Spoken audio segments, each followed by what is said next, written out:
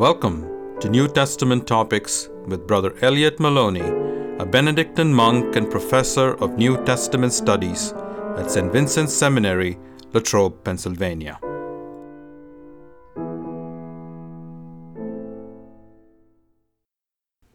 Hello, this is Brother Elliott, and I thought today we'd take a look at the Gospel of Matthew, since it is the year of the Common Lectionary, the year A of the Gospel of Matthew, where we'll have readings from Matthew on most Sundays. I thought it'd be good to give a little introduction so that we'll have a bigger background for the readings of, again, most of the Sundays of the year. So the way you start to introduce a gospel is with what we call the preliminary questions. They're like the questions that are answered by the cover of a book. Who wrote it? Where was it written? When was it written? And then some blurbs on why it was written. And very importantly, what kind of a book is it?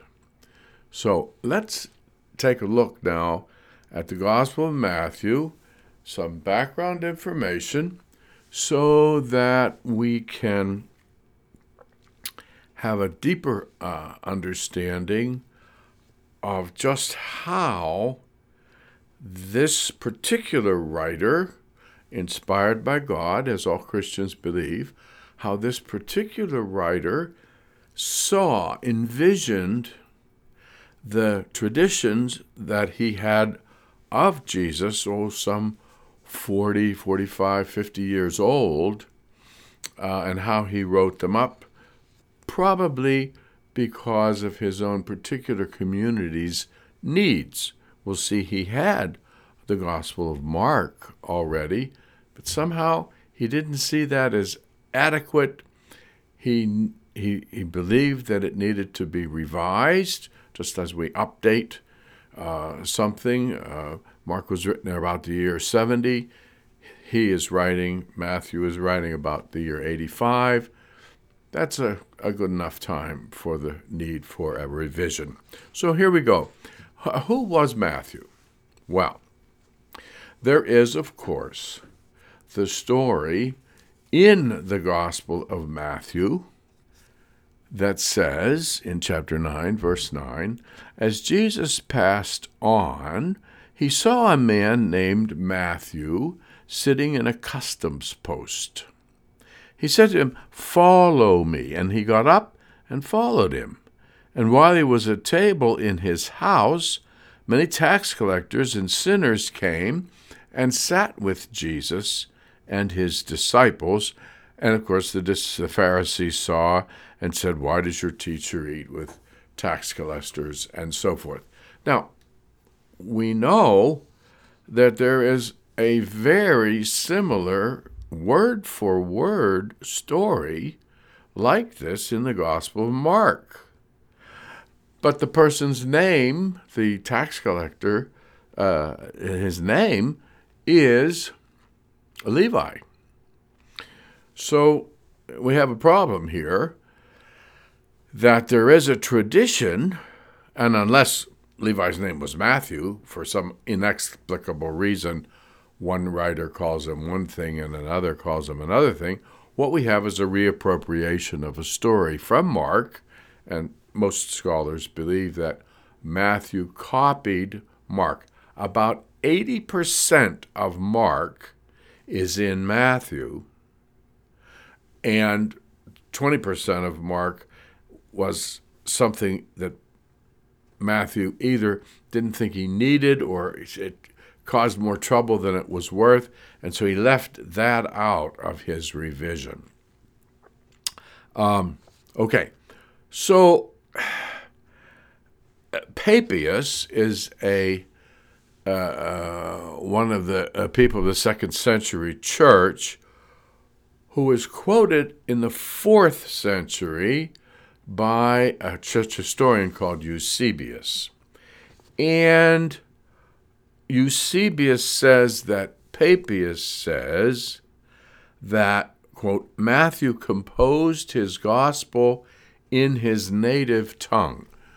meaning either Hebrew or Aramaic, probably Aramaic, as Hebrew was no longer really spoken popularly in Israel. So, okay, he says that Matthew wrote this gospel in his native tongue, and Matthew wrote first. Well, the problem with that is Matthew, as we have it, was clearly composed in Greek. Now, there are traces in Matthew that some of the sources may have originally been in Aramaic. There's certain little, what we call bilingual interference, a little, like when Grandma used to speak, and if Grandma's first language was Italian or Croatian, like my grandmother's, you could tell there was something a little different about the way they spoke, that interference of Aramaic in the Greek then we see, but basically not enough to say that there was an Aramaic original. So what is Eusebius reporting about Papias? Probably it has something to do with a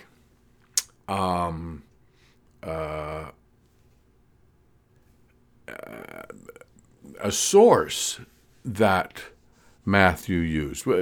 People talk about the Q document, and that is simply a collection of sayings that Matthew used, as well as Luke used to fill out and enrich especially the many, many discourses attributed to Jesus. So, basically, Matthew is an unknown writer. He writes the gospel anonymously. The according to Mark, or gospel according to Mark, or the gospel according to Mark, inscripit, or statement at the beginning of the gospel is not original. It was added, and we know it was added to different manuscripts in different places with different form of the thing, because it was not original. Originally, the gospel was anonymous. In the first verse, book of the genealogy of Jesus Christ, the son of David, the son of Abraham, that's the title, or that's at least the inscriptio.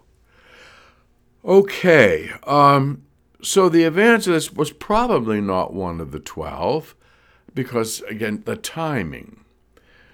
If Mark's gospel was written roughly at the time of the destruction of Jerusalem, 70 AD, 70 of the Common Era, which is, again, most gospel commentators see it very clearly at that time. It took time for Mark to become so well known and then to become obsolete that we can say, along with for other reasons, that Matthew probably was not written until about the year 85, plus or minus, when the Jewish Pharisees kind of got together in meetings at a place called Yavne in Galilee. In Latin, it would be Yamnia. We would say in English, Jamnia. These meetings of the rabbis that put Judaism together by reconstituting the Pharisaical outlook on the religion of Judaism, or what we would have as the rabbinic tradition, gathering it together and fortifying it. These people became rivals in a way to Matthew's very Jewish community, because Matthew is understanding his religion as being the real Judaism that has accepted the real Messiah of Judaism, namely Jesus Christ. The rabbis explicitly reject Jesus Christ when they say that they, the rabbis, will say who the Messiah is when he should come. Obviously, Jesus is not the one. So, this author, we'll call him Matthew, and we'll say he, we'll use the pronoun he, but that's okay. Now, some of the reasons that we do speak this way about Matthew never does anything in the gospel except being named with that name switch in the story of Levi, and then in one time in the list of the 12 in chapter 10, verse 3. So Matthew is probably an unknown theological writer. And remember that all the Gospels are basically anonymous, attributed to various apostolic writers, as is almost the entire Old Testament anonymous. The Jewish writers were not as concerned as the Greek writers with their own personal identity. Anyway, as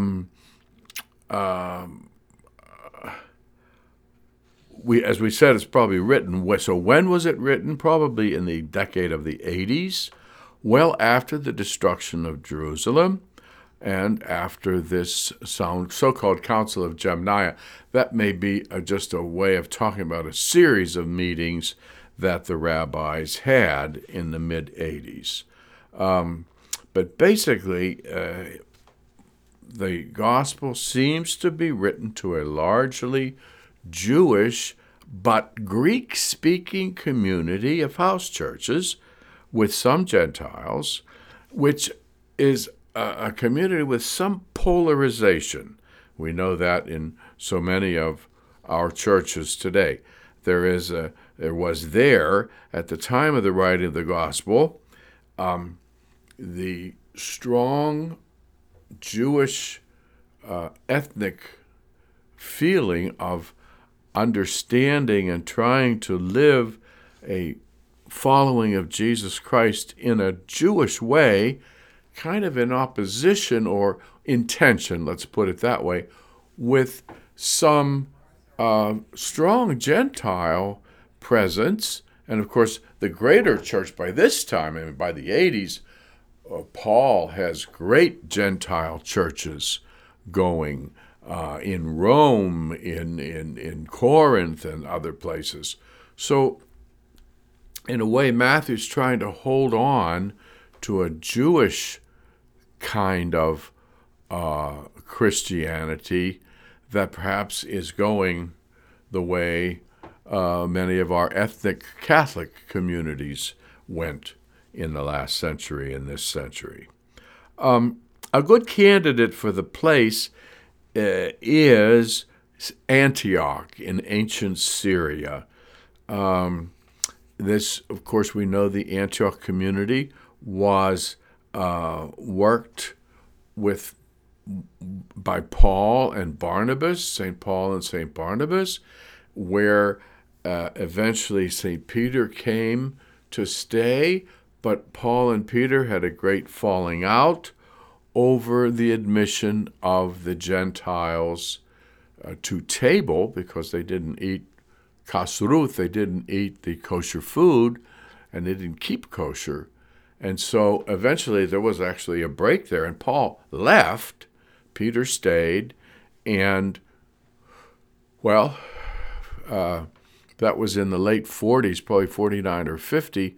So 35 years later, here we are in Antioch again, same problem, the Jewishness, and how can the Gentiles live in a Jewish community when they're not Jewish? So the gospel seems to have written by a bunch of new challenges, with a split from official Judaism, which is reconstituted now by the rabbis, and yet a feeling that this really is the real Judaism, the true Judaism that God wanted. So, The Gospel of Matthew is a very Jewish kind of Christianity presented using the tradition of Jesus, who, of course, himself was a Jew, and making a very powerful point that Jesus is the Jewish Messiah, the new lawgiver, the one whom God has sent as Messiah to renew the law. You have heard it said in the Old Testament, but Jesus says, but I say to you, take it one step further and go behind the law and go to the spirit of the law and have your behavior reflect more the newness of the kingdom of God. There's so much we can say more about Matthew, but just the preliminary kind of thing of why it was written, namely, it was seen by a Jewish Christian community to be a necessary revision and improvement on the Gospel of Mark, which was a very good record of the events of Jesus' life and death. 80% of it is used in the Gospel, and done by Matthew. Now, we know that there were very few copies of Mark made for a while, for a century or two, because most people read Matthew and considered it in a way to be a better rendition, along with Mark, who used 60%. Luke, who used 60%. So, when we read Matthew, then we want to keep in mind that he presents Jesus as a new and perfect lawgiver, better than Moses. He organizes his material basically in 5 great discourses after an introduction, which is the infancy narratives, and then, of course, the conclusion, the same conclusion as Mark, the Passion narrative from the entrance on Palm Sunday through the Last Supper and so forth through the Passion and death. But Matthew adds 2 very wonderful stories of the resurrected Jesus to the ending of Mark, which, as you recall, ends with just the finding of the empty tomb and the women run away. So, again, listening to Matthew, you want to listen for the Jewishness, the sensitivity to the Old Testament, Jesus as fulfilling the Old Testament, and basically the merciful Jesus. In the next little piece we're going to do, we'll do the Sermon on the Mount, because this is where Jesus talks about in Matthew righteousness and mercy. So tune in again, and we will talk about the Sermon on the Mount.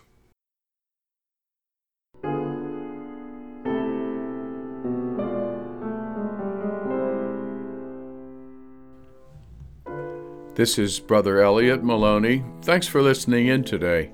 See you again on New Testament Topics with Brother Elliott.